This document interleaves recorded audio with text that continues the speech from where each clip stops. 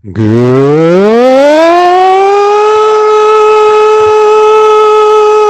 evening, Sports Zonians. How's everybody doing out there tonight? I am Mike Aglioloro. I am your host for this is Sports Zone. We're recording with you live like we do each and every week here via the I-95 Sports and Entertainment Radio Network. And of course, we thank you for joining us on all our various podcasting outlets. So we definitely thank you for joining us, no matter how you're joining us, whether it is Google Podcasts, Apple Podcasts, Spotify, Stitcher, TuneIn, Anchor, Bullhorn. We thank you for joining us, no matter how you join us. And we got a good show for you tonight. We'll be joined by Dave Hastings and Eric Tressler in a matter of moments here, and we have a lot to talk about tonight. We have the NFL, everything going on with the NFL. Of course, the owners just voted, so it is official. We will be going to a 17-game season for this coming season here, and we got some reactions from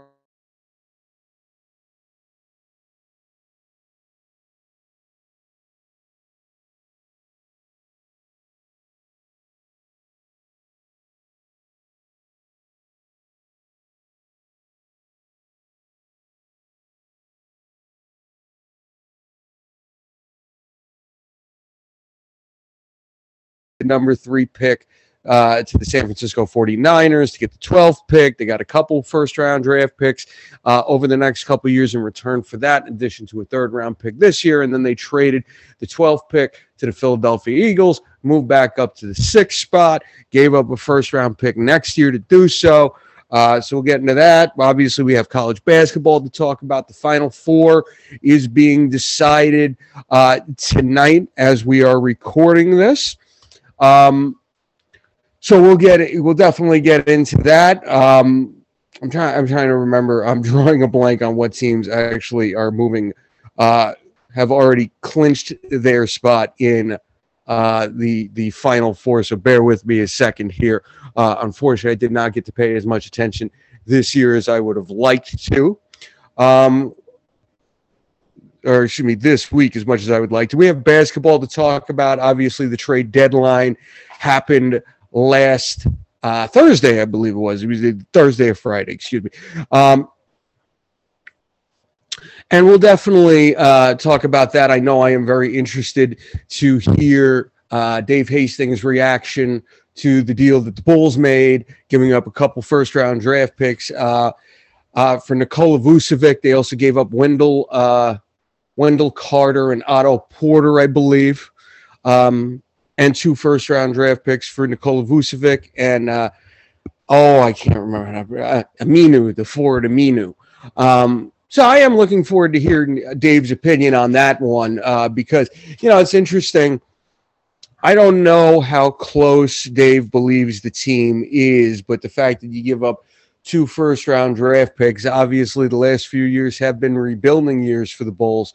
So you give up a couple first-round draft picks for Vucevic, and I am a fan of Vucevic, and I don't care if Eric pronounces it a different way. This is the way I have heard it pronounced, so this is what we're going with here. So, again, I am interested to see what Dave thinks of that. I think he either really likes the deal or he really hates the deal, if I got to be honest. I don't really think there's going to be an in-between on that one. But obviously, the big news, because right after the trade deadline, you have the buyout season that happens. LaMarcus Aldridge, Andre Drummond, a number of other players were bought out of their contracts or just straight up released. The Nets, of course, a few weeks ago did add Blake Griffin via a buyout, and now they turn around and they pick up LaMarcus Aldridge, who I'm a big fan of LaMarcus Aldridge. I've been a fan of his for a long time. I look at him as, at his best, he was one of the most consistent players in the NBA. He wasn't a flashy guy by any sense. He was the solid yet unspectacular guy. He was a guy that if he was playing, you knew you could pencil him down for at least 18 points and 9 rebounds a night. But unfortunately, now he's 35 years old and he's 2 years removed from really being in, at least 2 years removed from really being in his prime. Dude's never even made it. He's made it to one conference final his entire career. because he spent the bulk of his career with Portland. And then, unfortunately, he moved to San Antonio when they were about to start the decline of their dynasty, as it were. So I know a lot of people have had the anti-super team reaction again. And I thought Blake Griffin's reaction to that was pretty damn funny, talking about, y'all thought I was done before this, and now I go to the Nets and y'all acting like it's the end of the world. So he said something to the effect of, y'all need to make up your mind, which I tend to agree with. Because, last week on the show, we're talking about, it was either last week or 2 weeks ago, we're talking about Blake Griffin on the show. And nobody really seemed impressed. I believe Dave predicted he was going to average 5 points and 3 rebounds a game. And now we're acting like it's the end of the world.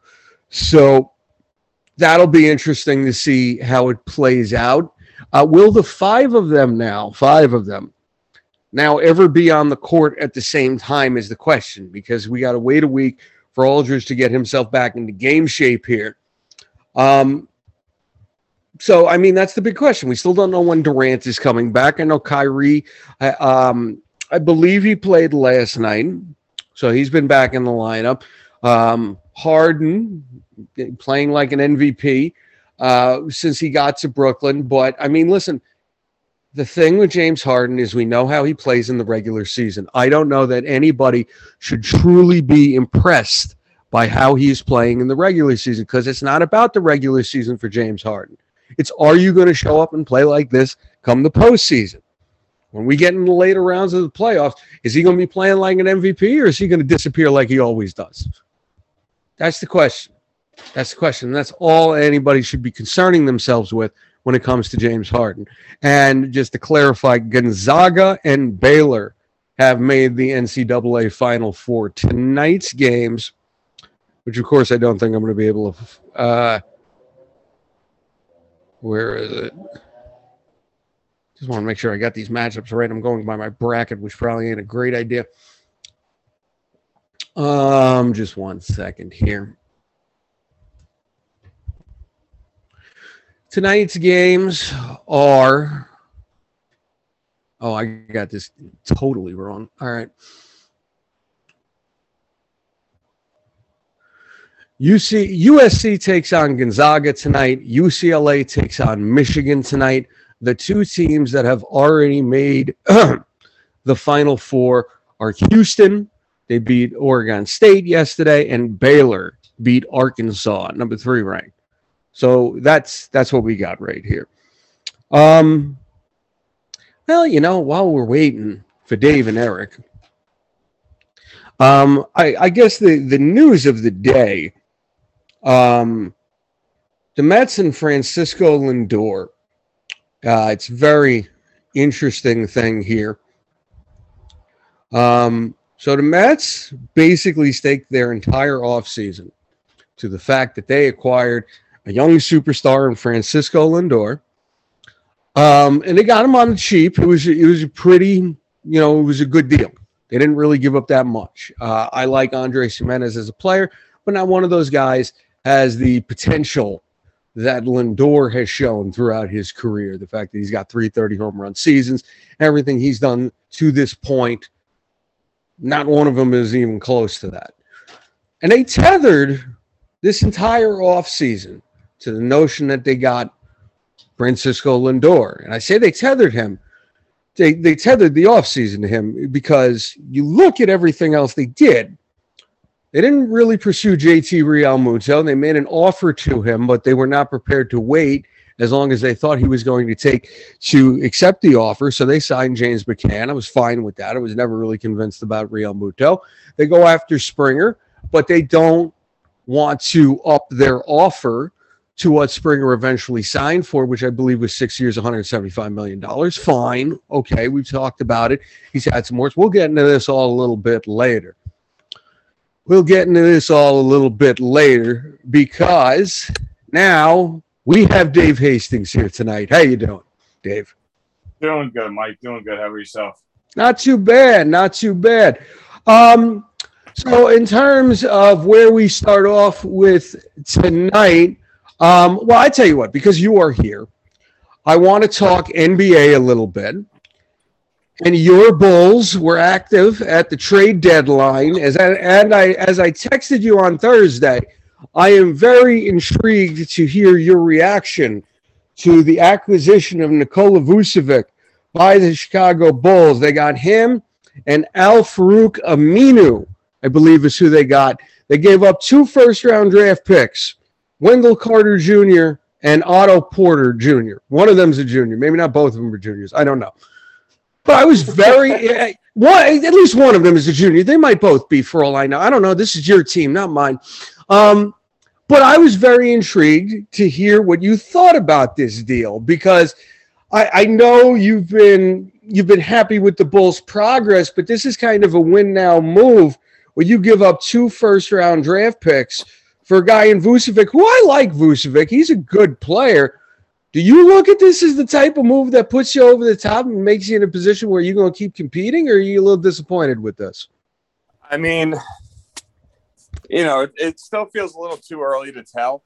Okay. They haven't won a game since they made the trade for him. Oh, that's good. Also, this week they get to play the Nets, the Lakers, and the Clippers. So that'll be fun. So I don't expect them to probably get a win this week either. So, I mean, they could basically start off 0-5 after making the trade, but, it's immediate gut reaction is, why would you give up 2 first-round picks when you are not a team good enough to compete with the best teams in the league? That's kind of where I thought you'd go. That was my initial reaction. They don't draft bad. I mean, they tend to hit pretty well on their draft picks. Maybe not, haven't really uncovered a superstar, but I really like Kobe White. I mean, Marketing, who I thought was a good pick, but sounds like they might let him go. He's due up for a contract next year. So I don't know. It's a very torn feeling, mainly due to the fact that I'm sitting here thinking on one side, all right, you paired up another all-star with Zach LaVine, but both of them are just all-stars. Neither of them are, all NBA first or second team, maybe right. Second team, maybe. So, I mean, yeah, really kind of just, look, if everything works out and they pull off the playoff spot and they see that these are, Vucevic and LaVine are guys they can build around, all right, cool, let's roll with it. Let's see what we can do. But it's too early to tell, and there's not enough that would make me think that's the case. And that's the sad part, because I love Kobe White, but I mean, he was out last night against Golden State, which I think hurt them.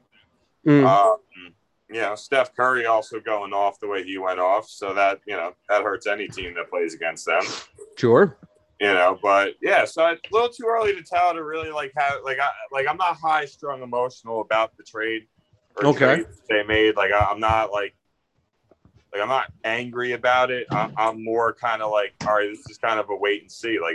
There's no way for me to tell. But instant gut reaction was, why would you trade 2 picks away for a guy that at best is, third, all NBA third team, at best, if he's lucky. So, yeah, that's kind of where I went. All right, that's fair. And you've never struck me as the type who gets so angry that he's throwing shit around the room. To quote Stuart Scott, you are usually as cool as the other side of the pillow. I'm pretty decent at it. I mean, you've also never watched the Cowboy game with me. That's been... No, but I remember your reaction, and I know you were happy you were wrong about this. I remember your reaction when they made the trade down and took Travis Frederick rather than taking Eric Reed at safety. I remember that. But Dallas is just not a team that actually invests truly in a safety position. Apparently not. But yeah, with the Bulls, really, dude, it's definitely something where I have to be open and admit the fact that I just feel it's too early to tell. And I'm not going to get angry about it, but I'm also not, sitting here jumping for joy, like, oh shit, look who Dallas, who Chicago got, like, all amped up about it. Like, I'm not, that's also not my reaction. Yeah, no, that's perfectly fair because truthfully, I saw both sides on that one. Well, and I definitely saw the main side because my reaction was, wow, that's a lot for a Bulls team that's not going to be, this isn't going to put them in that elite stratosphere. That's a lot to give up. So that's why I shot you the text when I saw it. But moving on from this, and obviously we'll talk about the aftermath of the trade deadline, but the trade deadline moves themselves. Was there anything else that really stood out to you? I mean, I think Aaron Gordon, his trade, I think that was a steal for was it Utah? No, he went to Denver. Went to Denver. Sorry. Yeah, like I thought that was a nice trade for Denver. I mean, they're gonna have to pay the kids, so Yeah. Now is he for situation? But I like that Aaron Gordon trade. I thought Rondo going to the Clippers was pretty interesting, even though he's still battling injury. But the buyouts that to me was the news that stole the story of the trade deadline. Yeah, that's very true, and I guess we'll go there now. I know Eric's on his way; he should be joining us in a few minutes here. The buyouts were definitely the high point of talk around the NBA, at least for the last few days here. So LaMarcus Aldridge gets bought out by the San Antonio Spurs in the midst of the worst season of his career at the age of 35. Hasn't played since March 1st, I believe. Signs with the Brooklyn Nets about 2 weeks after they signed Blake Griffin. And, of course, Andre Drummond signed with the Los Angeles Lakers after he was released by the Cavaliers. But all anybody wants to talk about is this quote-unquote super team we have in Brooklyn here. And I want to start this off by saying, there's no bigger LaMarcus Aldridge fan than myself. And to answer your question, yes, he was a long-term member of my fantasy basketball teams for a long time. I don't know that I would call him a Hall of Famer. Paul Pierce, first ballot Hall of Famer. LaMarcus Aldridge, I don't know. LaMarcus Aldridge, I don't know if I would put in that category because what I always loved about LaMarcus Aldridge, for a very long time, there was no more consistent front court player in the NBA than LaMarcus Aldridge. You're a solid but unspectacular guy. You knew when he was on the court, he was going to give you 18 points, 19 rebounds, and throw in a block. Some nights he'd give you a little bit more, but he'd never give you less than that. That was the appeal of him to me. Dude has only been to one conference championship in his entire career because he got stuck playing on Portland for a long time, and then he went to San Antonio at the tail end of the dynasty. If LaMarcus Aldridge is the LaMarcus Aldridge we all know and love, then yes, this is a steal for Brooklyn, and all this outrage is completely justified. I don't know that we're getting the LaMarcus Aldridge that everybody thinks we're getting now. Now, for his sake, I kind of want to see it because, Eric's called the Nets the most hated team in the NBA since the Harden deal, and he's right about that. I like LaMarcus Aldridge, one of the good guys in the NBA. Like I said, he's had a long career, and he was on some really bad Portland teams for a while there. If there's anybody in the NBA I'd love to see make a run in the championship, it'd be him. But the idea that you put LaMarcus Aldridge at the age of 35 in the midst of the worst season of his career on the Brooklyn Nets with Blake Griffin, who is also in the midst of one of the worst seasons of his career, and Irving and Harden and Durant if he ever gets back on the court, and you got a guaranteed team that's making the finals. I don't know if I'm with everybody on that one. Yeah, see, I get what you're saying about where Aldridge is at, but Blake Griffin's looked pretty good. I'm sorry to cut you off. I knew he wasn't averaging 5 and 3. I knew that wasn't happening. I mean, but, and Aldridge isn't going to be asked to play a lot. Yeah. He's going to be asked to do 8 to 12 minutes a game. They'll probably, work him in slowly. Like, I think for Aldridge, it's a good setup because he doesn't have to be, a very important part of the team. He just has to, give some minutes, grab some boards, make a couple jumpers. Like, that's really all they're looking for him to do. So, a pick and roll game with his ability to hit that, 12 to 15 foot jump shot is a dangerous thing. And with guys like Harden and Kyrie, like, you could run that all day. I mean, there's really no way to stop it. You either give up the jumper to Aldridge or you let Kyrie or Harden drive. Like, there's no win. So, I mean, I just think it is a scenario where, you know, I'm not sure how clearly you remember this, but we all went into the other, was it this? I think it was last season. Yeah, last season. We all went into last season all hyped up, like, hey, no team has more than like 2 really good players. Like, this should be a great, you know, season.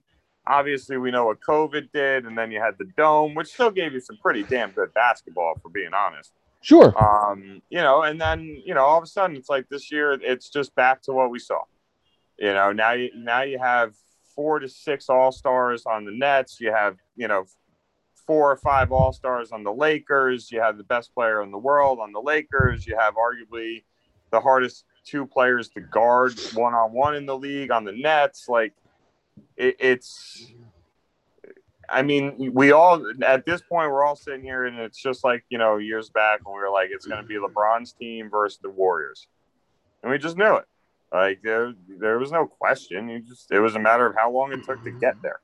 And to me, we're being set up for the same experience, and it just takes away from the excitement of the season. I mean, I get it as a Knicks fan. Knicks are tied for the 4 seed right now. That's unbelievable. Like, that's great, but you're not going to beat the Sixers in 7 games, and you're not going to beat the Nets in 7 games. Though the city of New York, or the state of New York, I should say, would love a Brooklyn Knicks, you know, Eastern Conference Finals. Talk about money. Oh, sure. I mean, I'll say this. I get the point. And, yeah, obviously, when you put Harden with Irving and Durant, yeah, the idea of just the NBA that looks a little more balanced, definitely that shifts the balance of power. But, you know, I look at the Nets right now, and, you know, I thought Blake Griffin's reaction to all the outrage was perfect. It was something to the effect of, y'all thought I was done, and now I sign with the Nets, and you act like the world's going to end. Like, make up your mind. I liked that because he's right. Everybody was saying Blake Griffin was done a few weeks ago, and then he goes to the Nets, and Aldridge goes to the Nets, and now it's, oh, my God, the world's going to end.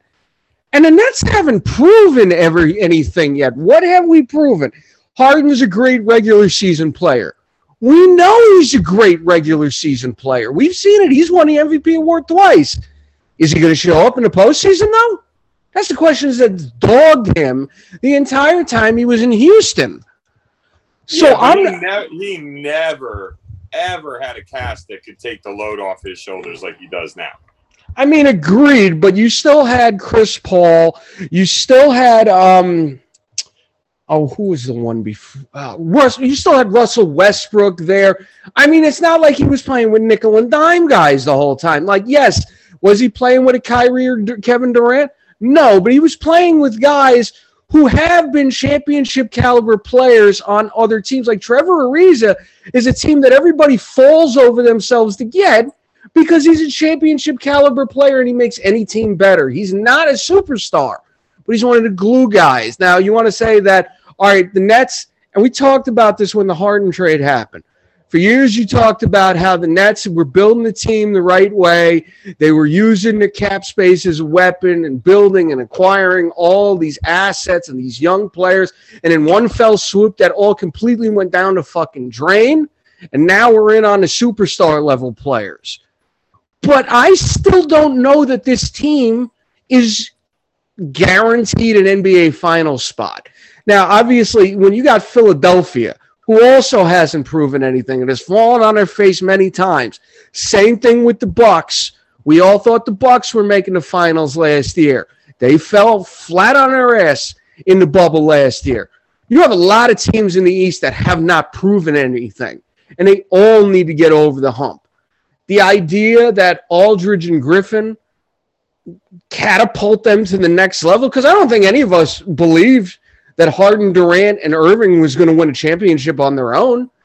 So the idea that these two are going to catapult them to the next level, it could happen. I'm not saying it couldn't. Nothing's been proven yet, though. I agree, but right now on paper, I mean, come on. I mean, third. Well, I'm also going to quote something Eric said a few weeks ago when talking about Blake Griffin. If we're going by his stats 6 years ago, yeah, okay. If all of them are right, I'm not disputing what it means. The NBA really does need to do something about this buyout season, though. I will fully admit to that. Because the idea that a team can't get anything for a player, so they just up and release him, and he's eligible to sign with another team once he clears waivers. Like, it started out with guys that didn't really matter, but now when you got these big names on the market, a Drummond, a Griffin, an Aldridge, and we saw the same thing in the bubble last year with the whole signing period that happened before the restart happened. It's getting a little out of control. I can agree with that. Yeah, it's I don't know. To me, it's one of those. They have to find a way to keep the competition more balanced. I don't know. That's just how I feel. I get it. Like, it's not, super teams that have been around for a long time, but I mean, there is a such thing as overkill, and I feel like that's what we're seeing happen, and it just won't go away, and nobody gives a shit, basically. It definitely looks that way right now. It'll be interesting to see if feel. Okay. It sounds like I feel. All right, and with that, Eric Tressler is here tonight, ladies and gentlemen. Eric, how you doing? I was doing good. The day was going so good. I was like, all right. I was sending you guys lots of memes. I was like getting ready, like getting my mind ready for the show. And then at the end of the day, as life does, kicks you right in the dick. So here I am to enjoy the rest of the night with you fellas. But, such a way with words as always. I'm a poet. I have an unbelievable vocabulary. That's what people don't really know about me. Is I'm much more well spoken than I come off as. But yeah. I don't really know where to go from there. So I will say yes, and I hope your nether regions are okay. Talking about this, he sounded like somebody just kicked his puppy. Well, we're talking about the buyout season. We talked a little bit about the NBA trade deadline, LaMarcus Aldridge signing with the Brooklyn Nets, Andre Drummond going to the Lakers, all the outrage that came from that. Real quick. I don't have a lot to say on that stuff, so we don't have to spend a lot of time on my thoughts. My thoughts are these guys are just older guys who are looking to chase a chip. I can't fault Drummond for picking the teams he picked or Aldridge for picking the teams they picked. Or even Griffin, like they're trying to chase a ring. They're going to go where somebody wants them, and that's what you do. It kind of reminds me. I saw a meme. I don't know if I sent it to you guys or not, but it reminds me of that Lakers team where they picked up like Karl Malone and Gary Payton, and it's that kind of feel. It's the although I don't love the buyout stuff because I think that's a whole bunch of horseshit and nonsense. I wish there was a different way that they could go about it. Like a team just outright cuts a guy or something rather than like this whole bullshit, like try to trade him then waive him or whatever. I don't know. They gotta figure out a better system than the one they have now. And I gotta be honest, I don't really have any suggestions off the top of my head. So I'm not gonna go any deeper on it. I just think they gotta come up with something better.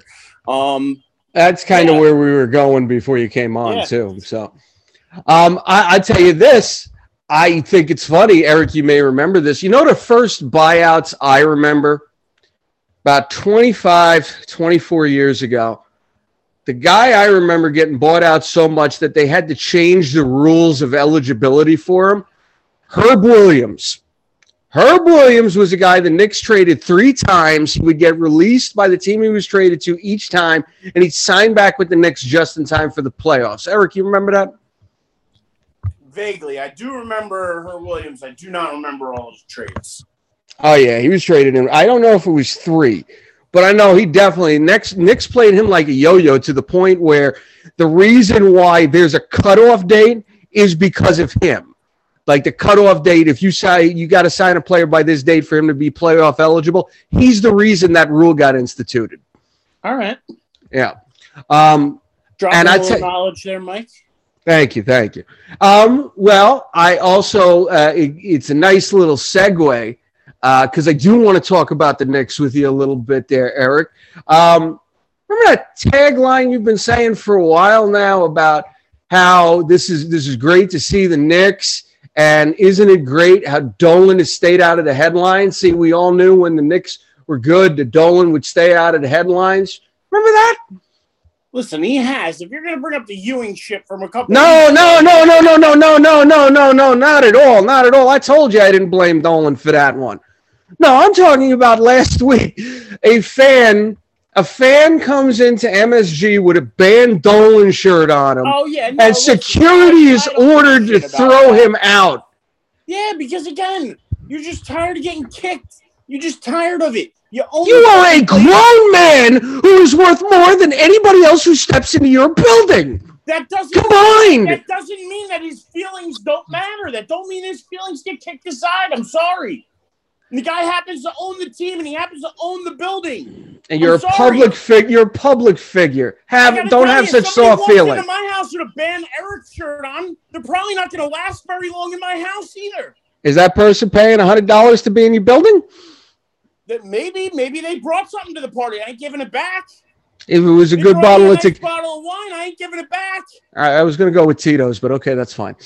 Regardless, whatever you want to go with, you ain't getting your bottle of liquor back. Get the fuck out of my house. Like, it's that simple. Like, yeah, how stupid are you? Like, it's just stupid. It's just being he's trying to provoke something. That fan is going there in that shirt to get his 15 minutes of fame. And that's all it is. And that's why I don't feel bad for the fan at all. He wasn't there to be a good fan and to go root the team on. And then if they were losing or something else happens, then listen, you turn and, the fans start booing and stuff happens, and I get it. But if you're going to show up when the team is above 500 for the first time, and I can't remember, 2012 probably? It's been a while. It's been a long while. 2014, I don't know when it was. They've been in the doldrums forever. People have been dying to get him out. And now this is what you're going to do. He finally gets you out. He finally brings in the right people, steps aside. You don't hear from him. And then you got to still kick him? I'm sorry. I have zero sympathy for that fan who just wanted his 15 minutes of fame. Well, listen, I will say this. I just think it's a horrible look for Dolan, and I feel like this is what Leon Rose and Tom Thibodeau have to fight. What's Dave think, though? Before we bring Dave in, I want to say one thing real quick, because I have some experience in this type of arena. Because in 2015, when the Mets were in the World Series, I still had to listen to people saying Will Ponds need to sell the team. I will agree with you that this fan just did this for some publicity and picked a wrong time to do it. But I still feel how I feel, and Dolan should have just fucking, go look, do a Scrooge McDuck into your money. Go ahead, Dave. I mean, look, I don't think Dolan should be as sensitive as he was. Getting the guy, I think, right? The guy got kicked out, if I remember correctly. Well, he had the option of wearing a free T-shirt over the shirt, or leaving, and he chose to leave. Yeah, see, that's on the guy. I mean, look, they're willing to work with you, so I'll say that's on him. But I will have to say, I mean, Dolan being that sensitive, like, dude, you have enough money that you can wipe your ass with what most of the people in your building make for every year. So, guess what? Part of being in the spotlight, part of being, in that realm of finance and all of that stuff. Like, when it's all said and done, that is, Hollywood actors go through the same thing. Politicians. But it doesn't make it right. Just because it happens elsewhere doesn't make it right. I'm not saying that it's right. I'm just saying that when it's all said, like, look, if he just straight up kicked the guy out, I'd have a much bigger problem. But the sounds of it is that they try to say, hey, like, we can't allow you to wear that shirt in here, so you can either take it off or you can leave. And the fact that they gave him the option at least shows to me, a level of maturity higher than what you're seeing with the fan. So, I mean, that's kind of what you're hoping for and what I'm trying to get at. But at the same time, I mean, you can go after people and say that's defamation. Like, you could, like, if Dolan wanted to be a true dick, like, he could really be that much of a dick. And I just think that's kind of where you got to give him some credit, is at least he didn't go to a point where, like you technically and legally could pursue defamation in that setting. So, that's a situation where, he could have handled it worse than he did. I don't feel bad for Dolan. Like, I don't feel bad for the fan either. Like, they gave you a choice. You chose to leave. That's on you. Defamation, huh? I'm just saying you could take it that far. I mean, that'd be insane, but you could. Okay. All right. Fair enough. Listen, y'all know my thoughts on this one, so I will let this one go on that one. Me and Eric have a difference of opinion. That's fine. I just wanted to at least mention this tonight. Let's move on here. I don't know if you guys were able to see any of the college basketball this weekend. Unfortunately, I was not able to, but, we got 2 games going on tonight. Number 6 USC taking on Gonzaga. And then a little later on tonight, and I have to find it again because I just had it. UCLA, the 11 seed, takes on Michigan, the number 1 seed in that division. What do you guys think of the games this weekend? Eric, I'll start with you. They were good. They're entertaining. They're not any of the games that I picked. Like I was hoping that some other teams are going to win, but I've been a little wrong. But the one thing I've been right about, and I guess I'm going to continue to be right about, is when asked, everybody's like, well, when the whole thing started, and you guys were like, well, who do you think's going to win? I think I said Gonzaga. And it's really because it's just been such a crazy year. And this is a team that's undefeated. They've come through all the craziness and have stuck together and have won through all of it. And they just seem like that special team this year. And I'm going to ride with them. I'm going to pick them over USC, which is probably the kiss of death tonight for them. But because USC's been really hot too. Pac-12 has actually had a really good showing in the NCAA tournament this year. Better than the Pac-12 or not the Pac. Doing Big Pac-12 Ten. doing better than the Big Ten or the Big 12 is what I meant to say. Yeah, definitely. Dave, go ahead. I'm going to be honest, man. The biggest thing I have right now from college basketball is that UConn-Oregon game in the women's basketball. That was great. I don't know. Look, I cannot stand referees, deciding who wins and loses a game, but the refs blew a call towards the end of that game, and Oregon at least should have gotten 2 free throws, and I can't believe that they didn't. I do feel like they got robbed of a chance to win that game. That just stuck out to me, man. I saw the replay of that. I saw slow motion captures, and I was just like, how do you miss that as even Bron mentioned something about it, I think. Can you guys tell me, because I didn't get a chance to see the highlights on it, describe the play to me?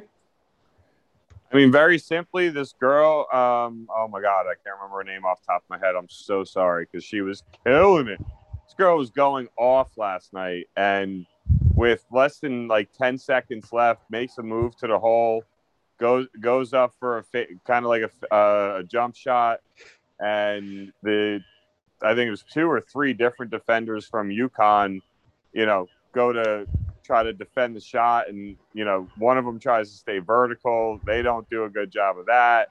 One other girl comes down with her arm and definitely hits the girl on the elbow before she even releases the ball. I genuinely do not understand how there was no foul called on that play. It was pretty egregious. Well, another case of the referees giving the opinion, or at least the appearance, that something's fixed here. Because, obviously, I've heard about this all day. UConn been in every Final Four for, you guys can tell me. It sounds like they've been in every Final Four for the last 50 years. So it feels that way, but Oregon, who they beat last night, is the team that won the national championship last year. So it's not UConn, I think, was on a run of winning 4 or 5 in a row or something crazy. So people are, what you're hearing isn't insane, but at the same time, that is, like Eric said it best, it was egregious. I don't know how you missed that call. I really don't. I miss the days of Pat Summitt running up and down the sideline for Tennessee. She was great. Rest in peace. Well, she could have coached with the men. She was one of the Oh, yeah. I really believe she could have coached on either side. I'll give you that. Absolutely. She had such fire and passion seeing her on the sidelines, man. She was fantastic. She would have punched a referee. Anyway, go ahead. I think the coach of Morgan almost punched the referee. It was a bad missed call. What are you saying, Eric? Gotcha. Okay, as long as you're enjoying the conversation. Moving on, though, I did want to bring up something that Eric had said, has said a couple times over the last couple weeks here. Because looking at the weekend here, Oregon State, the 12th seed, beat Loyola Chicago, the 8th seed. But other than that, I know Bullshit? Bullshit. Sorry. You said that. Oh, okay. Yeah, surprising. I want Loyola to win. Yeah, Sister Jean. Sister Jean. Yeah, I know.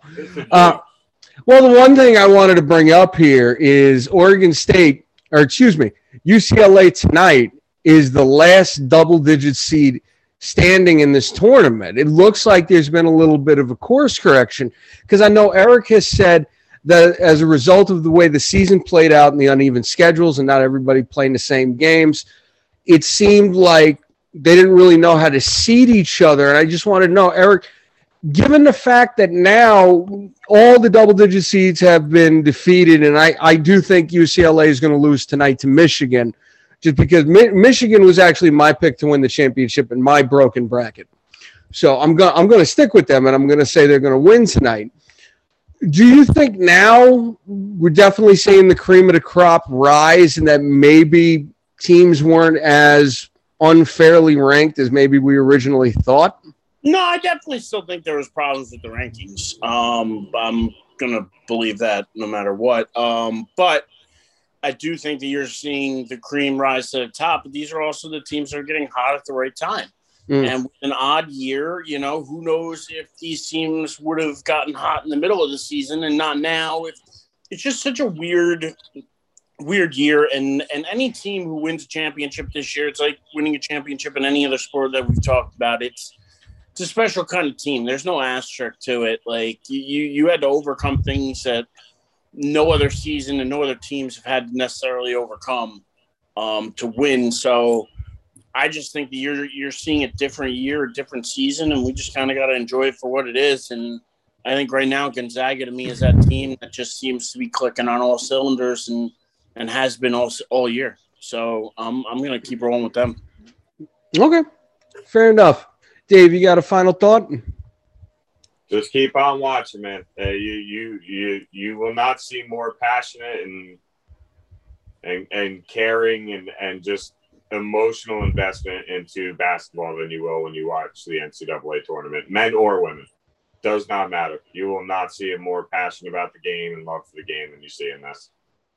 I got a question for you guys, though. All right. Let me ask you this. Riddle me this, Batman.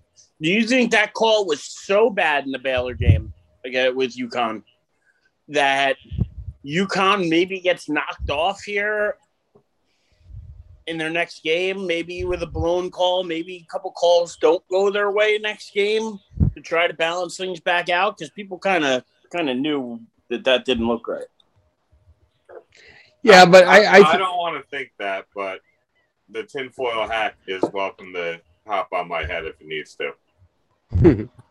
I mean, I'll say this. I feel like it depends on the situations, because I feel like if they're really bad calls that get missed or go back in their direction, I don't feel like he cut out. So I'm going to jump in here and just say that, I think with these calls, it's just you kind of gotta roll with it. It's going to happen. For the realm of possibility. Huh? Nope, there he is. Keep going. Oh, yeah, I cut out? Mike, you're going to want to start over. You cut out right when you were about to start talking. Oh, fantastic.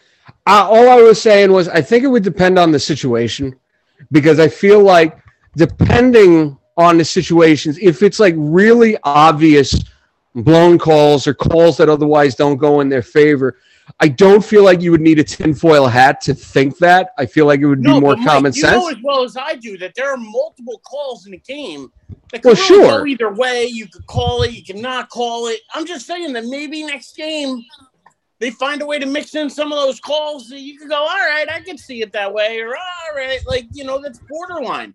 Those borderline calls, I could just see them not going UConn's way next game. That's all I'm saying. Well, listen, I'm not going to pretend it's outside of the realm of possibilities because it could definitely happen. I just think it would depend on the situation. And something like this happened 10 seconds. Dave, you said less than 10 seconds left in the game, right? Yeah. So, when do you start thinking you need to course correct on UConn here? Do you start thinking at the end of the half if you think they're starting to pull away? Do you start thinking about it in minute one? I think, if you're doing it that early, someone's going to pick up on it. You know what I mean? I think you have to. I think you have to strategically plant them in.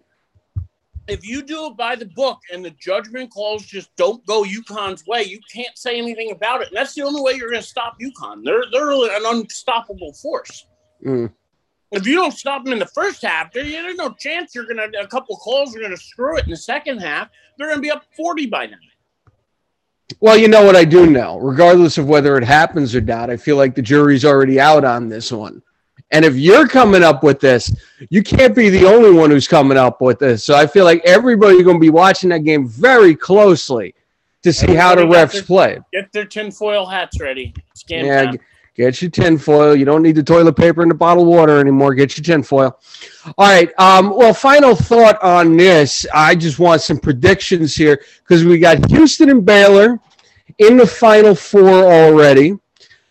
USC taking on Gonzaga, like you said already. Gonzaga's up 29-15, 8:20 left in the first. And then at 10 o'clock tonight, you got Michigan taking on UCLA. Eric, you already picked Gonzaga to win. Michigan. I'm picking Michigan, too. You're picking Michigan? Dave, Who you got? Yeah, I got to match those two picks. All right. And so, Eric, you got Gonzaga winning it all. By my counts here, Gonzaga would be taking on Michigan in the Final Four. I'm still sticking with Michigan on that. It would be Baylor and Houston in the other bracket. Who you got, Baylor, Houston? Give me Baylor. Baylor? Dave, who you got? Just to be different, I'll take Houston. You'll take Houston? Gonzaga, Michigan. Gonzaga, Michigan. Who you got? I'm going Gonzaga. Gonzaga. All right. Between these two, I would pick Baylor. And Eric, you said Baylor too, right? Yeah. Okay. So your Final Four would be, your championship game would be Gonzaga and Baylor, and you got Gonzaga. Yes. Dave, you would have Gonzaga at Houston. Who you got? Gonzaga.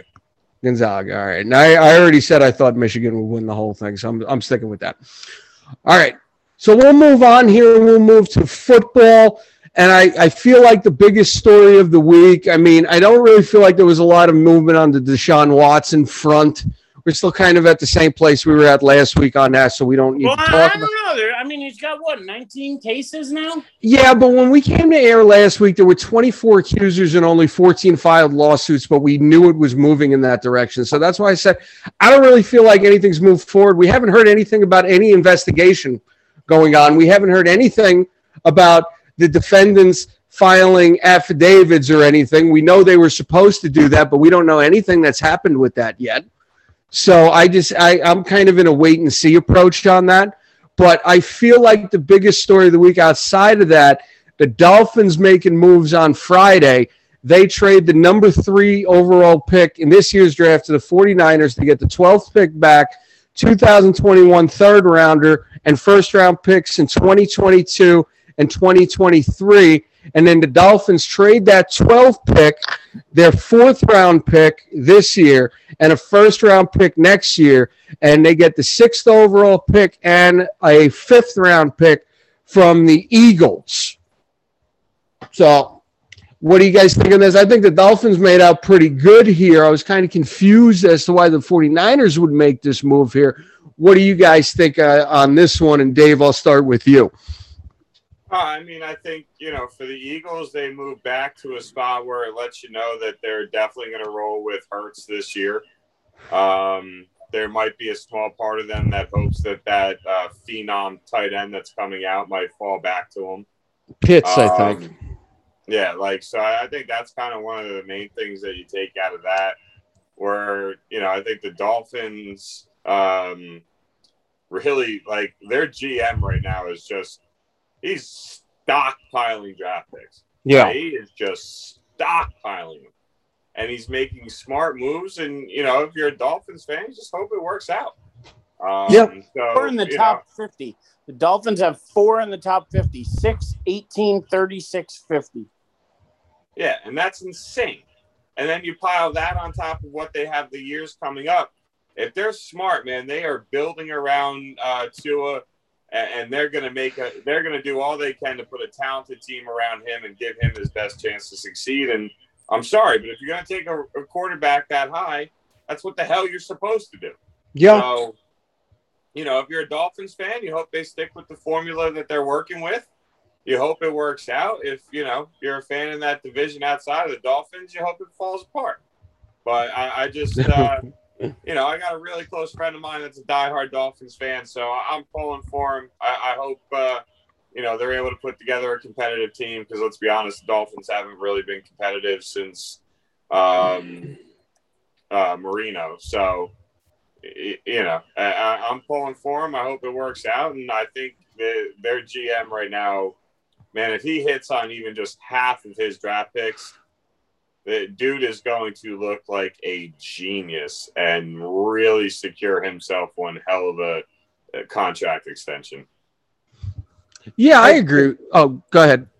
No, I'm going to say I agree. I think he's doing it the right way. I mean, dropping back to 6, like you said, he doesn't need to take a quarterback there, and whoever he wants is going to be there. He's going to get to one of the top 3 targets in the draft. He's either going to get the kid Chase, he's either going to get Waddle, or he's going to get Smith. He's going to get one of the 3. And, I mean, it's going to improve the team. What he does with the other picks, I mean, I'm sure he's going to, like you said, if he hits on half of them, he looks like a genius. And he's done it the right way. They're building through the draft. They started last year with Tua, and they're doing it in other ways. And, you know, that Tunsil trade, I mean, was a monster trade for them. Destroyed the Texans, but monster for them. I mean, and I'm looking, and I actually have this thing here for the Sunday Night Football put out. There's a team that's actually better stacked in this draft at the top of the draft than even the Dolphins are. Who's that? Dave, you got any guesses real quick? At the top of the draft? Yeah, who has better picks in the top 50 than the Dolphins? I can tell you right now. We're going to go 3, 2. Wait, can I get a guess? 1, if you're quick. Jacksonville. Yeah, you might have looked it up. I gave you too much time. No, I really did not look it up. I just know who has the first overall pick. They have the first pick, they have the 25th pick, they have the 33rd pick, and they have the 45th. So they're right there too. They have 4 in the top 50. 4 in the top 45, really. Jacksonville's got a lot more ground to make up than Miami does, though. They do, but they can make it up quickly. They're going to have a young stud quarterback, a young coach, and a bunch of money to spend too. So they can turn it around quicker than people might think they can. And Tom Coughlin knows how to put a team together. Is he still? This might be a stupid question. I think he's still there. That's why I said that. I could be wrong. I don't think he. I'm gonna check. I'm not sure. I thought he left a couple of years ago after that whole fining fiasco happened. No. Is former American football coach and executive. I don't think he's there anymore. I'll look at the Wikipedia and find out. Left in 2019. I beat you to Wikipedia. So, I got Wikipedia on my memory here. There you go. So whoever's following in those footsteps, he's doing a good job. But listen, those moves and all those draft picks were set up by moves that Coughlin did. So you know, they can turn it around quick. So I'm not going to put it past them to do that. Yeah. So I mean, there are some really shitty teams and shitty things in the draft, though. I mean, there are 3 teams in particular. The Seahawks, don't have their first pick in the draft until 56. The Rams don't have their first pick in the draft until 57. I thought you were going to say 3 years from now. No, but it should be. And the Texans don't have their first pick until 67. So that's got to be what, round 3, beginning of round 3? That sounds about right. Beginning of round 3 because the compensatory picks don't kick in until the end of the third. It's the third pick in the third round. Yeah, that's terrible. Yeah. And your best chance of improving that in the draft is currently accused of not good things. So, yeah, Trent Baalke is the name of the Jaguars' current GM, who, of course, had success with the Niners during the Harbaugh and Colin Kaepernick years. I might have what's a hot take right here, and I don't care. If I'm the Jets and I'm the GM of the Jets, I'm still trying to trade for Deshaun Watson right now. I am too, and the asking price has definitely dropped. You would think, I mean, listen, those guys at Houston are crazy, especially Nick Easterby, so I don't trust anything going on. Rounders. I would take the chance. I'm not against that. If I'm the Jets, and just the Jets, I'm not saying every team out there who's looking for a QB should do this. But I think the Jets should make a splash. Do it. I'm going to go one better because I agree with you. They should still make a play for Watson. If you're not going to do that, though, you need to go all in on Darnold this year. You need to trade that second overall draft pick, get some more draft picks, and make this year's draft count because you have a legitimate chance to surround that guy with the best supporting cast he has had since he's been in the league. And now you got a real coaching staff around him who could actually develop him. And if you can get the best out of him this year, that's it. He's not your guy. You're done. But you got a chance to really see what you got in Darnold this year if you choose to stick with him. I disagree with you, and just for the simple reason. Compared to Zach Wilson? Listen, you're at least starting Zach Wilson on his first coach and his first GM. Sam Darnold has had multiple in his first couple years. Who all sucked. It is not going to go well for Sam Darnold, regardless of, he's not going to come in and light it up this year with a new coaching staff. I think he's broken. I think he needs a reset somewhere else. If you want to see Sam Darnold be successful in the NFL, it's with another organization. Well, I mean, look at Ryan Tannehill. So you have evidence to support your theory there. I just want to point out a few months ago, you were so down on the rest of the quarterback selections in this year's draft behind Lawrence. They're garbage. I thought you were with me on this one. You're starting fresh with fresh garbage. It's a new fresh hell to deal with. It's not the same crap. You're not recycling the same Sam Darnold crap.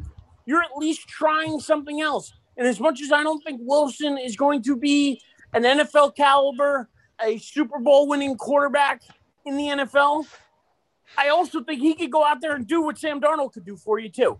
So I don't think you're downgrading by taking Zach Wilson. I just think in order to get the most out of Darnold, he needs a fresh start somewhere else. Listen, I'm not necessarily disagreeing with what you're saying, but I think by the fact that you have a guy who, at least on paper, looks like a legitimate NFL coach to me, you're putting him with a legitimate NFL coaching staff. There's nothing wrong with saying he could have his fresh start right here just by having an actual NFL head coach, an actual NFL coordinator. Yeah, go ahead, Dave. I didn't say anything. No. Yeah. Go ahead. Oh, look, I'm all for trading for Deshaun Watson if I'm the Jets. Like either that or take the kid. Who's the lineman coming out? Eric, my bad. Oh shit! You're putting me on. You know who I'm talking about. Yeah. Yeah. Oh. I don't know who it is. Yeah, think about it. Get back to me. Whatever. I'm just saying. I genuinely think if you're the Jets and you're going to build around Darnold, that's the guy you take, and you give him a solid player who, after last year's first round pick with the other tackle that they took, Now you're making moves to build around your quarterback. Even if Darnold doesn't end up being the guy, you're still making moves to put a quarterback on the field that can have a chance. Rashawn Slater. Oh, okay. I see Penny Sewell, offensive tackle out of Oregon. That's who I was talking about. Okay. But either way, that's my point. Like, you make that move if you're the Jets, if you're not going to push for that trade. Because right now the Texans are, I mean, unless we're all right with our tinfoil hat conspiracy from the other day of the fact that it's the Texans owner's friend just trying to make Deshaun Watson's life a living hell and not have any other teams interested in him. Outside of that, screw that. Make that trade. Get him on your team. New York media is even worse than you're going to get in Houston, but the NFL is all over the place now, so who cares? Yeah, it is, and we'll move off of this because the big story of the last 48 hours, we knew it was coming because it got approved in the CBA last year. We knew the owners had the option, and now the owners made it official. 17-game season. They've been wanting this for a long time, and they finally got it. Now, I know you guys have certain feelings about Alvin Kamara's comments. And I will say that, the Players Association, as much as it was a pretty split vote, they did approve this. They did approve this. They approved they're getting more money out of it. That's really the bottom line of it. They're not happy about it. But we all know this is what they're trending to because they want to make more money, and the NFL makes more money by having more games. And they have. Let me say this real quick though. Here's the thing though. As fans, this is great. Players Association gets more money. All right, fine. No, hang on. Well, let me get there. I don't think this is great overall. And if you don't think it's great overall, too, good. We agree. Because here's the thing, Eric, nobody has been more outspoken than you over the last 6 months with the idea that anytime the owners and the commissioner says we care about player safety, we all know that's bullshit. And the fact that you're willing to increase the season to 17 games and put these guys' health in even more jeopardy than it already is on a game-in, game-out basis, you don't ever get to look anybody in the eye and say you're concerned about player safety again. Go ahead, Eric. No, but they never had the right to say that about player safety anyway. And I know I've been saying but they thought they did. Well, I know I've been saying it the last 6 months, but you guys know me. I've been saying it since we were in the studio in Elizabeth. Sure. I've been screaming from the rooftops. I've been telling you guys. I know that they don't give 1 ounce of shit about the players' health or safety. They only care about the product on the field. Now, granted, a healthier player gets them a better product, but at the same time, they also know it's next man up and somebody else to come up too. So they only care to a certain extent, an extent that it hurts their wallet. And that's when they start arguing with the players over it. And then the players want, what they want. And, that's how the negotiations go. And it sucks because, to be honest, they should be cared about. But we all know they have more money than they know what to do with anyway, these players. So they could probably pay for their own health insurance if they had to. But honestly, this isn't for those guys who make millions and millions. This is for the guys who are in the league and are on the practice squad for 5 years. Or are on the squad but don't really get in the game or get a snap or two here at the end when they're in a victory formation or play on special teams. The guys who don't make millions, that's the guys who really need the coverage and really need the assistance later in life. It's not the Drew Breeses and Tom Brady's of the world, but they're the ones who run the show at the NFLPA, so it kind of sucks. Because the small guy doesn't have to say he should have in this situation. But the NFL is 100% full of shit. Anytime they open their mouth and anything about health and safety comes out of it. I can guarantee you they don't care about that. All they care about is how fast can we get your money out of your wallet to pay for something else that we want to do. Or we want to promote for you. That's all they care about. That's all they'll ever care about. It's a business. We look at it as fans as a sport, and to us, it's fun. To them, it's a business, and they only look at it that way. Listen, I'm always against expanding the season, expanding the playoffs, whatever it is. I always think it's a bad idea. I think you dilute the product. I think you put people at risk, and all the stuff that comes with that. So I've always does this been. come with that extra bye week because they're putting the extra game in? They're gonna have the bye weeks technically. I mean, you would think game season, or instead of a 17-week season, it's gonna be an 18-week season with 17 games. I mean, I haven't heard that definitively. I know that was the original plan. All I've heard right now is the NFL has a formula to make it work. So I would like to hope that there's going to be a second bye week in here. I don't know that for sure yet, though. Dave, what do you say? Well, look, I mean, they definitely don't give a shit about player safety. They don't give a shit about, anything other than making more money. And, the players agree to it because they get to make more money too. That's all it comes down to. And on top of that, you add in the fact that, they're getting these new TV contracts, which means, Fox and CBS and NBC all get another game for the week, which means they get more advertising money and they're moving some to streaming too. Yeah, like it's a very simple concept of, hey, another game makes more money for everybody. That's all it boils down to. That's all that matters. And, the go-to line, as Eric likes to say, is nothing stops the Shield. And this is just another way for the Shield to keep it going. I want to bring up one thing, though, because, listen, when this whole thing went down last year, I believe Aaron Rodgers was one of the most outspoken about it, against the deal. We know how close that vote was last year. The number of the players did not want this. Now you got Alvin Kamara coming out and saying what he said, and a number of players agreed with him on social media.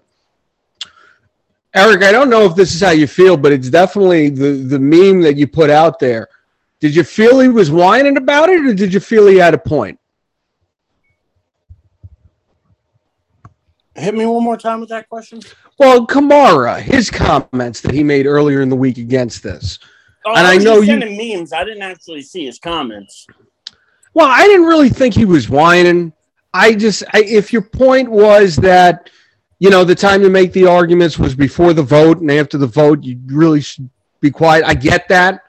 But anybody who comes out against this, player-wise, I agree with them, and I think we all agree with them because they're thinking about their safety. Just because they voted for it means that all the players agreed to it. It is an improper statement because I wasn't making that statement. If anything, I was making the same statement. That obviously, Alvin Kamara is clearly one of the guys who didn't agree with it, but had to go along with it anyway because enough of the players voted for it. Yeah. So he may not agree with it. So I don't think he should have to shut up about it. If he's unhappy, listen, there are plenty of athletes out there voicing how unhappy they are. He's just another one of them. Dave, what do you say? I have no problem with him saying anything. I mean, because obviously if you're voicing that opinion, you probably didn't vote for this and you didn't want it to happen, and it still happened.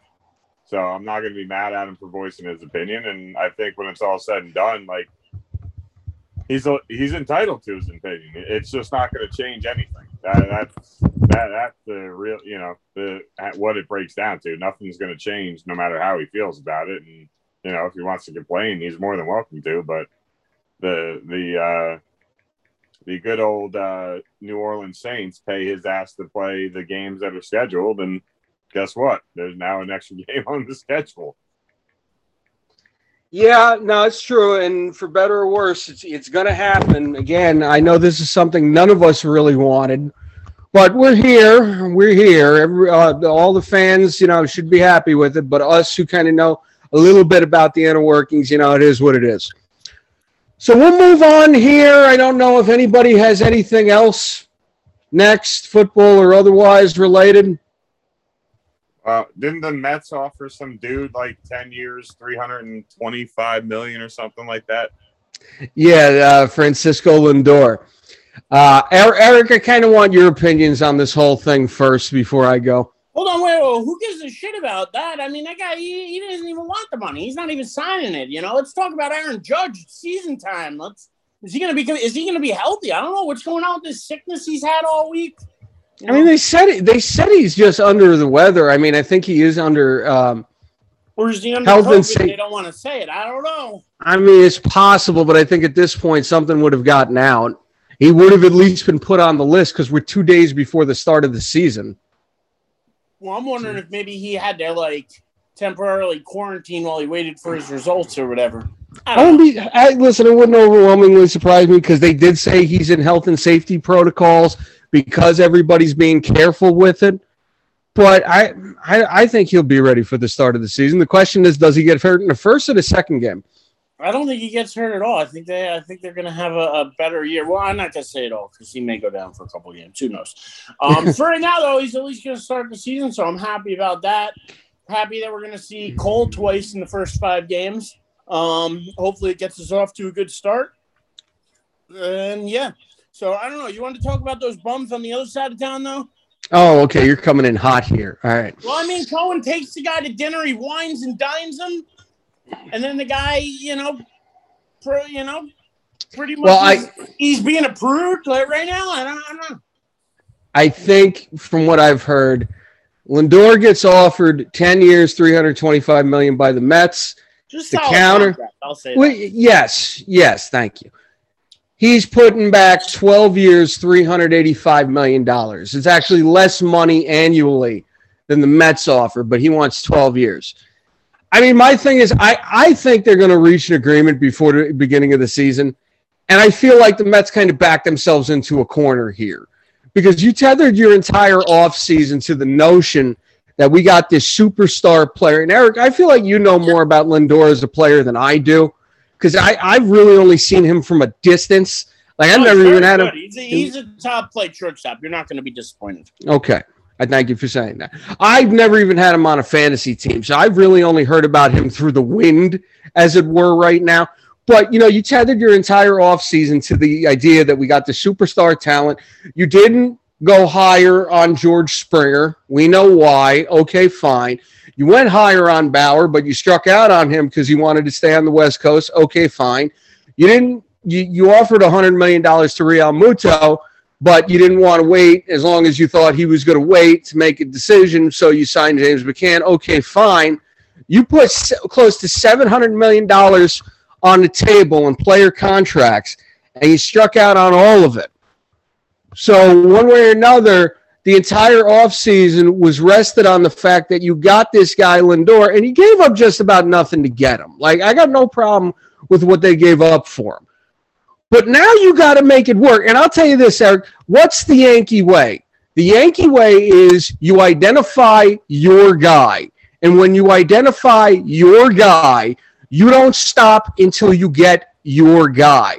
Now, we've seen that under Cohen, the Mets are willing to put big money on the table, but they haven't gone for the throat and closed the deal the way the Yankees have it in the past. And it's going to be very interesting to see if they do. As you said, $325 million. When's the last time you ever thought that the Wilpons were going to give $325 million to a player? So if all you were trying to prove is that you could offer more money than the Wilpons, congratulations, you did that. Now, can you close this thing out so we can start the fucking season, please? What closes it out, though? I think 11 years, 350 something. I think you got to go to 11 years. Meet him in the middle. I got to be honest. The one thing I will say about Lindor is he's already 28. We're splitting hairs here. I think he's 27, though. No, he's 20. He's going to be 28. I was listening to it today. And all right, so maybe you do something where, you see all these contracts now. They all have outs in the middle of the contract anyway, so you maybe do something like that. Yeah. But that's the thing is now, are you talking like a Bauer type deal where you're front loading the contract with a shit ton of money and back loading a little bit of money, and then this way he could get out while making a shit ton of money in the first 4 years, and then have an out to get away from or go somewhere else or get a better contract or do whatever, or is it going to be something like I'm wondering what kind of contract it is? All that structuring matters in how you pitch it to a player. Sure. And all that. Like, it does. I mean, listen, Bauer, we can all, I think, admit now he's probably going to be a disaster out there. I think that's a pretty fair bet. Yeah. And they just spent a shit ton of money, like $80 million in the next 2 years or something stupid. It's $45 million this year. Yeah, and then it's like another 40-something next year or something. Like he makes a ridiculous amount in his first 2 years. Yeah. But then after that, he can opt out or the team can opt out or whatever, but you've still already paid him all this money. So I don't know. I would have to see what kind of contract it is, but I would look at a guy like Lindor, and I think 10 years is as much as I would go. I would up the money before I up the years because the back end of that deal is going to suck. Or not be very good anyway. I mean, you were getting on me about the Yankees signing LeMahieu for what was it, 5 or 6? The Yankees are going to have less of LeMahieu than you are of Lindor. Did I get on you for LeMahieu? I don't remember. A little bit, because you thought that I think they gave him 6 years, and you thought that was too long. I mean, I do, but I get why you did it. I do think that's too long, but I get it. Time, you're gonna get the same out of Lindor, and you're paying Lindor a ton more money than we're paying to LeMahieu, and you're the back end of that deal. His late 30s, you're going to be paying him a lot of money. Like I said, unless you front load this deal, so if you cut him later, it doesn't cost you as much. Or whatever. Well, here's my thing on that. So the way the Mets payroll is set after this year, Cano comes back on. We got him for 2 more years, unfortunately. I think DeGrom's under contract for 2 more years, and McCann is under contract for 4. Those are your only big dollar contracts as of right now. Syndergaard to sign, though. Syndergaard and Conforto, yeah, and I think they're prioritizing Conforto over Syndergaard, which I don't know if I'm crazy about that, but I get it. You don't want to prioritize the guy who's coming off of Tommy John surgery until you see what condition he's going to be in. I get that. So there's room there, and I think you can kind of front load it, like maybe not in the first couple years in the contract, but definitely like if it's a 10 and 11-year deal, maybe not the first 2 years, but maybe those middle 4 years, you really pack some dollars in there, and then you give them an out after like 6 years or something.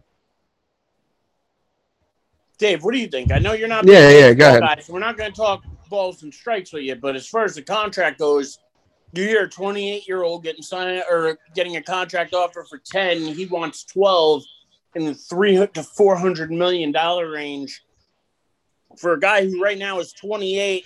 Who's probably top 2 or 3 at his position and will projects to be that for at least the next few years. What do you think about this deal? Do you think it's a move the Mets should make? Do you think that at some point they got to stop, or do you agree, like Mike said, and they got to almost have that Yankee mentality of this is our guy. We went out and traded for him. We want him. We're going to do what it takes to sign him. So that's how I feel. But like, if you want the guy, go get the guy. You do what you got to do. When it's all said and done, it's money they're gonna make head over fucking heel by the time the contract's over. It's not gonna kill them. They're not gonna go bankrupt. They're not gonna lose the team. Like, they'll be able to sign other guys they want to go sign. Like, so if that's the guy you want, go pay the damn guy. If he's asking for 12, you offered him 10. Like you said, let's see. Let's start at 11. See if you'll budge there. If you don't budge there, then fuck it. We'll give you the 12. Like, it is what it is. So, yeah, to me, it's one of those things where if it's a guy you have your heart set on, like, you go get him. Like, you don't bid, but you don't bid against yourself, which it doesn't sound like, the Mets would be the only team interested in this guy. I'm just saying, like, just make sure you're not. No, I gotta be honest with you, Dave. He'd probably get offered that contract from a couple different teams. Like, he'd be in that range. I don't think the Mets are all overpaying him, but I think they're giving him close to probably what other teams would, or his market value out there. Honestly, I'm sorry, Dave. I'm sorry, Dave. If he goes to free agency this offseason, some idiot team will give him $400 million. I disagree with that. I think there's a lot of shortstops coming up for contracts after the season. Like, one of them is going to get $400 million. I don't know. I maybe, but I think next year, if he goes to free agency next year, you could see, because there are a bunch of them going to be coming out there. Like we talked about, 5. If you add Lindor to that, 6. Really good shortstops. There aren't a ton of teams that offer monster contracts in baseball to begin with. So I got to say, I think that the market could be set slightly lower for those shortstops next year. I think he might want to get his money now and set the bar where it's at, and then these guys can play off of his bar a little bit. But I think that I don't know. You could be right, but it could also be a scenario where the first guy who signs sets the market, and then each guy who signs after that tries to top it. So that's what I'm thinking. I mean, again, I could be wrong on that, but it wouldn't overwhelmingly surprise me. Like, we all agree Fernando Tatis is going to be an amazing player. He signs for a 14-year-old contract at the age of 22. Dude doesn't even have 300 career at-bats yet. Now, I do think that the Padres made a good move locking him up that long.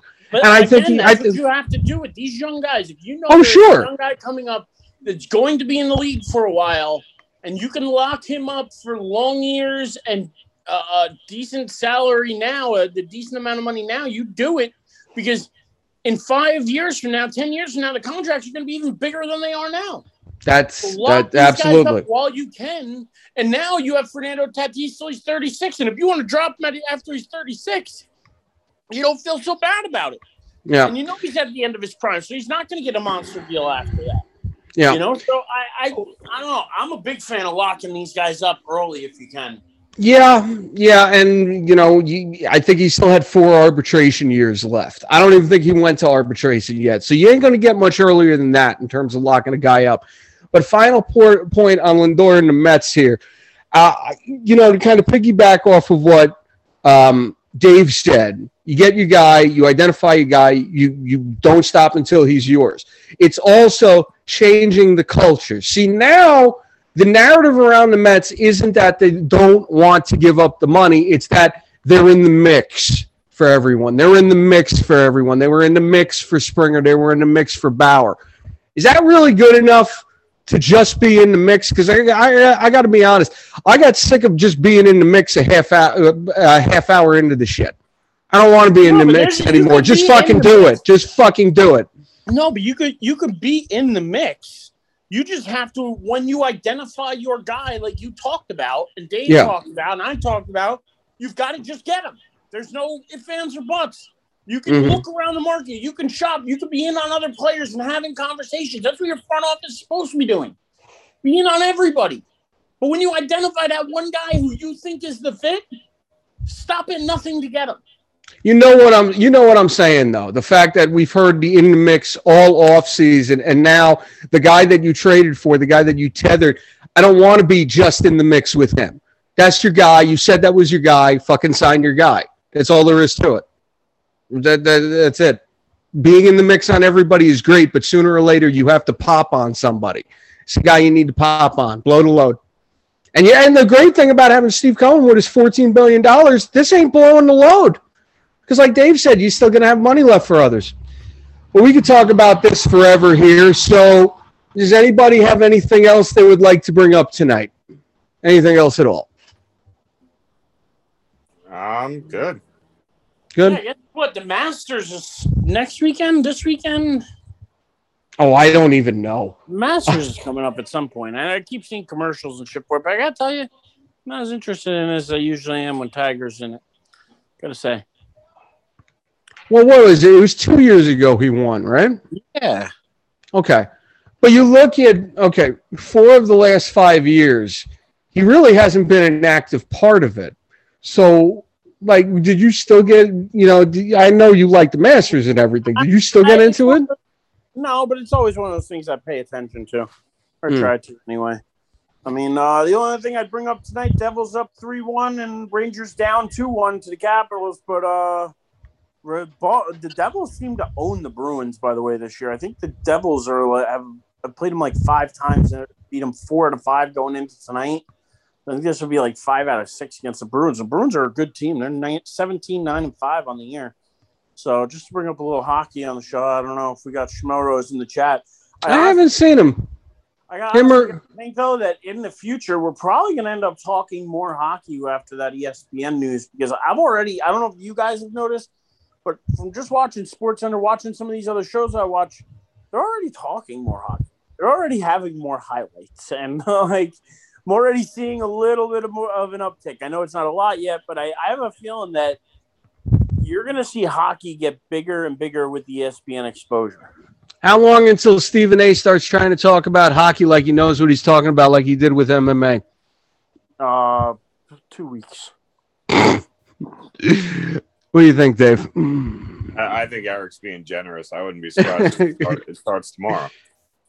Yeah, they put an extra 50. He's like, oh, that James Dolan. He's got another team I root for. Yep, that sounds about right to me. Blasphemous. That's the old Jay Farrow imitation. Just throw out big words every now and then. That's Stephen A. All right. I guess that will do it for us here tonight. So thank you, everybody, for being with us tonight. Let's do some final thoughts here. Dave Hastings. Hey, always a pleasure, my man, or gentleman, I should say. And, till next week. Thank you, Dave. Awkward news. I just read this headline, kind of weird. Jazz flight turns back after striking flock of birds. I've seen this for like the last hour on ESPN. Yeah, I don't even know why, other than someone thought it'd be funny. Grizzlies and ran into some birds. It just gets weirder and weirder out there. I gotta tell you. Yeah, the world we live in. Yeah. All right, Eric Tressler. Stay sweaty, guys. Stay sweaty, my friend. Yes, and thank you, everybody, for listening to us here tonight, everybody, on all our podcast affiliates, Google Podcasts, Apple Podcasts, Spotify, Stitcher, TuneIn, Anchor, Bullhorn. We thank you for listening to us no matter how you're listening to us. For Dave Hastings and Eric Tressler, I am Mike Aglioloro. Thank you all for listening, and we will see y'all next week.